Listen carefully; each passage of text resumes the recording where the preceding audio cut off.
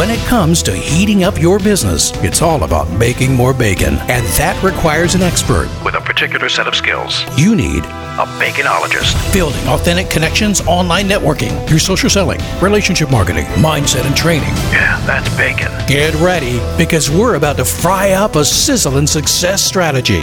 This is the Bacon Podcast with your host and business baconologist, Brian Basilico. It's a lot of bees, man. Welcome, everybody. I'm your host, Brian Basilico, and this is the podcast where you learn to make your business sizzle online. So are you ready to fry up some new business? Hey, peeps. Do you remember the good old days of getting in your car and going from store to store to store to find what you wanted to purchase? I do.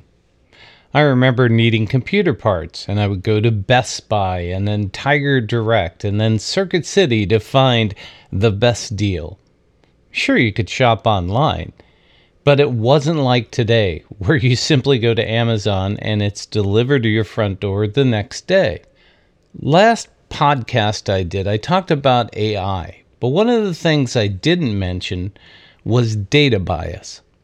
And what I mean by data bias is when you program in information, if the data is biased, the artificial intelligence will make decisions based on that biased data. Well, similar to that, we're all consumers, and we tend to think the same way most consumers do. But when you're trying to market to B2b businesses for better sales, data bias can get us thinking more like a consumer and less like a business. So today I want to talk about marketing to B2B businesses and 3 things it is and 3 things it is not. So the first thing it is not, it's not for easy lead generation. I had this woman who contacted me and she said right off the bat, I don't have time for marketing. And what she wanted was to find somebody to train her assistant who had no marketing experience how to find customers for her. As I started exploring the concept, one of the things that she had was individual plans and group plans. Individual plans tended to focus on individuals. Group plans focused on businesses. And so when I asked which one took more energy, she said, well, they both are equal, right? Consumers, I have to sell more of them, but group plans, man, they're bigger and better. So what I tried to do was get her to focus on the fact that what she needed was to create awareness and referrals from other people in group plans. That way she could have more of a B2B focus. So what that marketing is really about is creating better human connections. Rather than trying to focus on getting many leads and spending all the time, which she said she didn't have, trying to deal with a bunch of individuals, she should focus her attention on trying to get the biggest bang for the buck. The next story I want to talk about, I call shameless self-promotion. So B2B marketing is not about shameless self-promotion. There was a person I was working with who said, I don't like email, but I don't want to create new content all the time and add it to my website. So since I only like getting email once a month, that's what I'm going to do. I'm just going to send out an email newsletter once a month about all the great things about our company. Well, frankly, if you only send it out once a month, that means 12 touches per year. And secondly, if all you're doing is talking about yourself, really, who cares? So what he wanted was basically an ad. He wanted people to read his email and buy from that.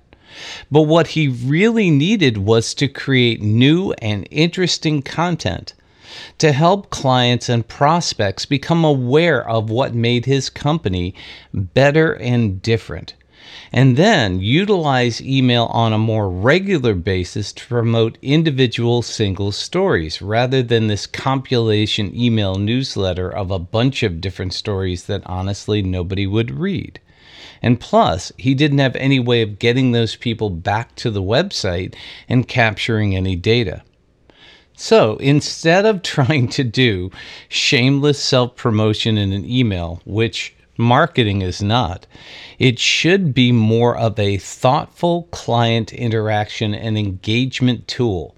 Ultimately, you're going to want to have a conversation with someone, especially in B2B, in order to take them through the buying journey.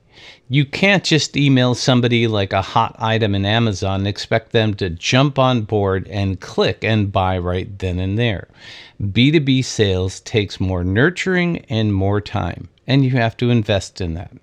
The last story I want to talk about is somebody who was trying to use email marketing and online marketing and advertising to build customer awareness of their product. So B2B marketing is not about consumer or e-commerce amplification. This particular company made hot sauces, which they imported from Panama, and they wanted to increase online sales. Now, the big challenge with that is you can buy ads, but the cost per bottle was so low, you had to get it in the pennies in order to make it worth your time and money. Yes, you might get repeat customers, but selling individual products to individual people is much harder, and it's really hard to cost justify. So what he wanted was more traffic to his website to increase awareness and create individual sales. But really what he needed was to create a buzz around his product. And there's no better way to do that than to have it in additional restaurant facilities where people can actually try it on food and then give them a way to order those individual bottles. Even better if he can get them into restaurants and show other restaurants that this is a great product that people are loving. He can create custom branded bottles for each one of those restaurants. And if they have multiple locations, he can sell cases at a time. And smaller restaurants may just want his product as is. So he could put his website and email address or even a QR code on the bottle so people could figure out how to get it themselves.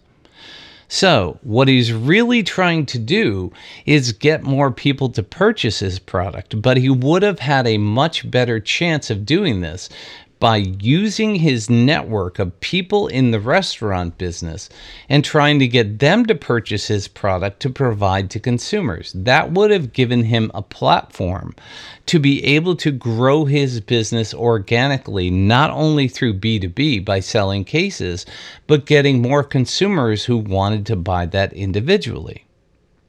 So let's go over those three things one more time. Number one, B2B marketing is not for easy lead generation because dealing with leads takes time. And usually leads end up with a 1 to 2% close rate.